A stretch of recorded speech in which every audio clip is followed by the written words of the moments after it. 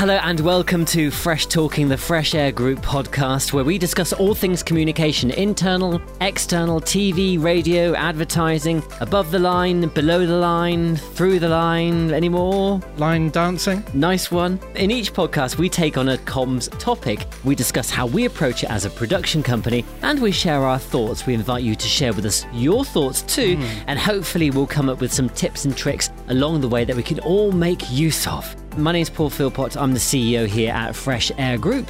And I used to be Martin Burgess-Moon, and I'm the Media Production Manager. So this one is going to be a podcast about podcasts, right? Yes, but what we're going to do is narrow it down by talking about how SMEs in particular can make use of them. That's right. We'll be talking about what podcasts actually are, what's involved briefly in making one, and why, as an SME, you should consider using one. And at the end of this program, I'm going to put you on the spot and give you 3 random industry sectors or trades or something or jobs, and you're going to have to come up with some titles and ideas on the spot, all right? Oh, okay. Joy. I've just decided.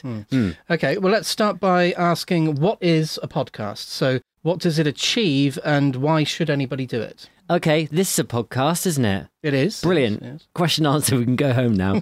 And your podcast as a term, I guess it used to be used solely for audio downloads, things that you'd subscribe to and listen to whilst you're on the move, whilst you're doing something else. And it would kind of be just the realm of an audio program. You'd have one program, several programs, several podcasts. Generally speaking, they would all fall within a certain theme, an overarching theme. And then each podcast would discuss a different topic. Say, for example, you're producing a series of them based on a particular hobby. For example... Quilt making. Quilt Making Monthly. That's the podcast. We'd have one talking about the stuffing.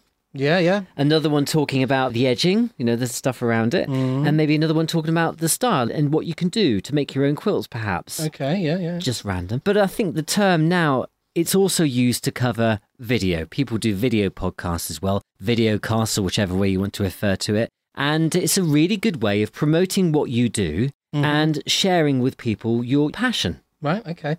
Who is it that we've done them with in the past, and what have they generally been about? I think it's fair to say most of our podcasts have been corporate in style. They've been used internally within an organisation. So if you've got a large business that consists of more than 1,000 employees, you might consider using a podcast to, and I hate this term, they throw it around a lot, cascade information down. Yes. Yeah, you cascade it downwards. Yeah, and across. And across. You ever cascaded sideways? Not recently, no. Okay. There's an injunction out on me about that. So if you've got like a CEO and they want to share things with their team, or again, plucking an idea off the top of my head, say you're a bank, and we do work with a couple of banks, you have subject matters such as legislation, new products and services that you need to share with your team and explain to them how they explain it to their customers and how they actually work through it. And podcasts are a really good way of doing that. Okay. We've talked about what they are.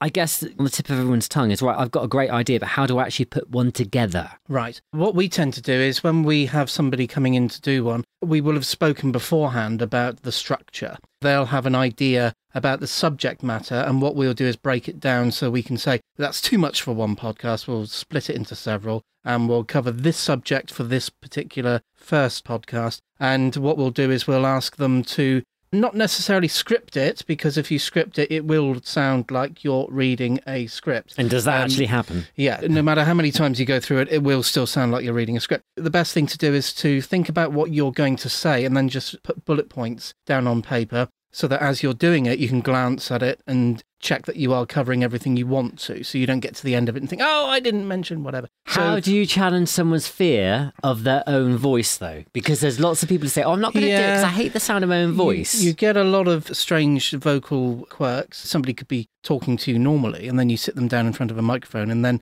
they'll start every sentence through like that. Nerves. Yeah, just through nerves. So we sort that out. Did it then? We sort that out through editing. So what we'll do is you may have several takes, and the first part of one take might be better than another, and so on. So you just take the best bits, stick them all together, and they'll sound marvellous. Nobody really does like the sound of their own voice. We've been in radio before, and there's nothing worse than sitting down with your boss, listening back through recordings of what you've done, and hearing your own voice.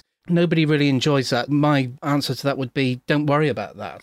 It doesn't really matter what you think of it. Yeah. It's what other people think of it that counts. All right, very quickly then, does it have to be funny? Not necessarily, because if you're Co-op Funerals or something and you're doing a podcast about paying for your funeral, Okay, yeah. you're Probably not going to have everybody rolling in the aisles, are you? No. You'll be carried down the aisles maybe, but not rolling in them. So, it doesn't have to be funny. The main thing is it just needs to be interesting. Should they have a structure? I would think so, yes. The best thing about any particular story that you're telling is that it has a beginning, a middle and an end. So think about how it's going to pan out and think about those bullet points and think about how it's going to end, because you want people to get to that point and you'll want people to hang around for the next one. True. And at the end of this one, remember, I'm still going to put you on the spot with regards to those other industries and come up with some ideas. What are the benefits of an SME having a podcast? I think exposure is a good thing. Steady. Yeah. Yeah. Awareness. Anything that builds brand awareness of what you do, awareness of who you are, that can only ever be a good thing.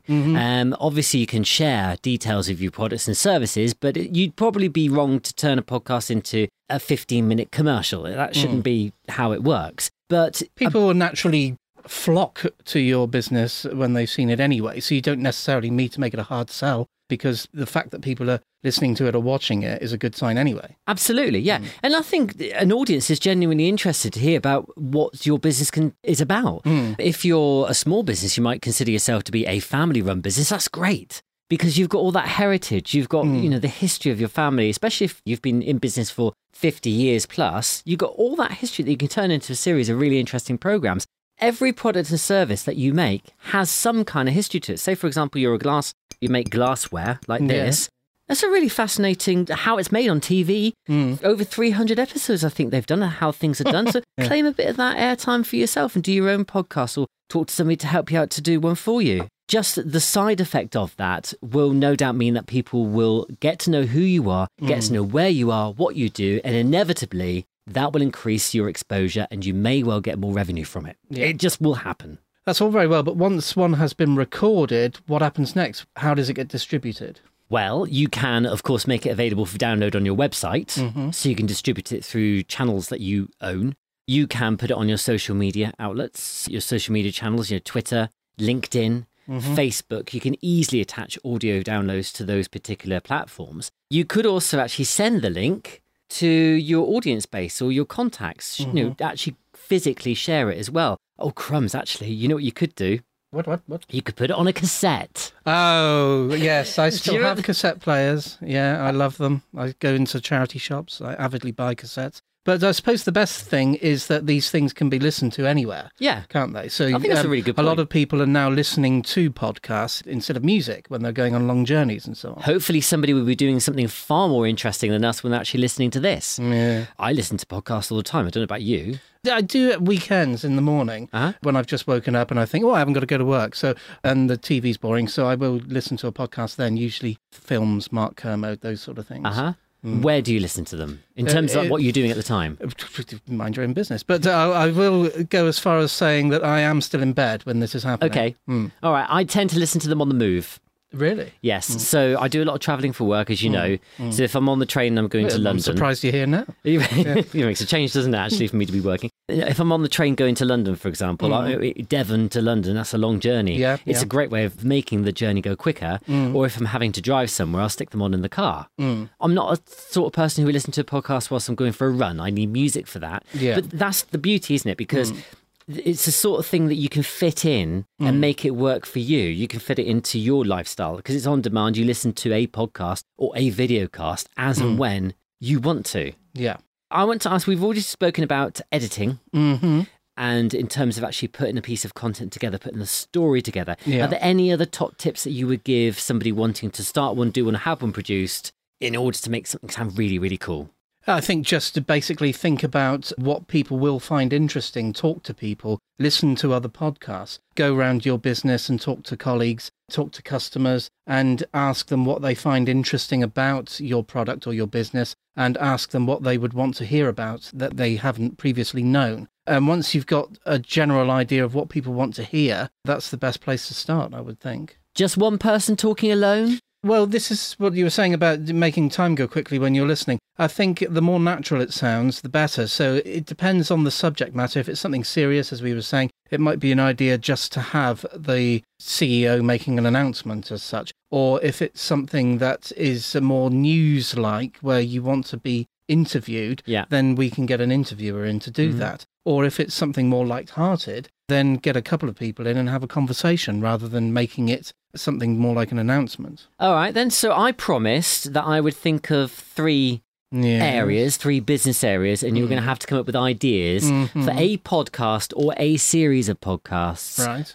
On the spot. Okay. All right. Yeah. The first one that I have written down here, whilst I think of the other 2, is solicitors. Okay. If you're soliciting, I think the best thing to do would be to split your podcast into subject matter, because one of those things that there's too much to put into one podcast. So split it into various segments and then ask people what they want to know about those subjects.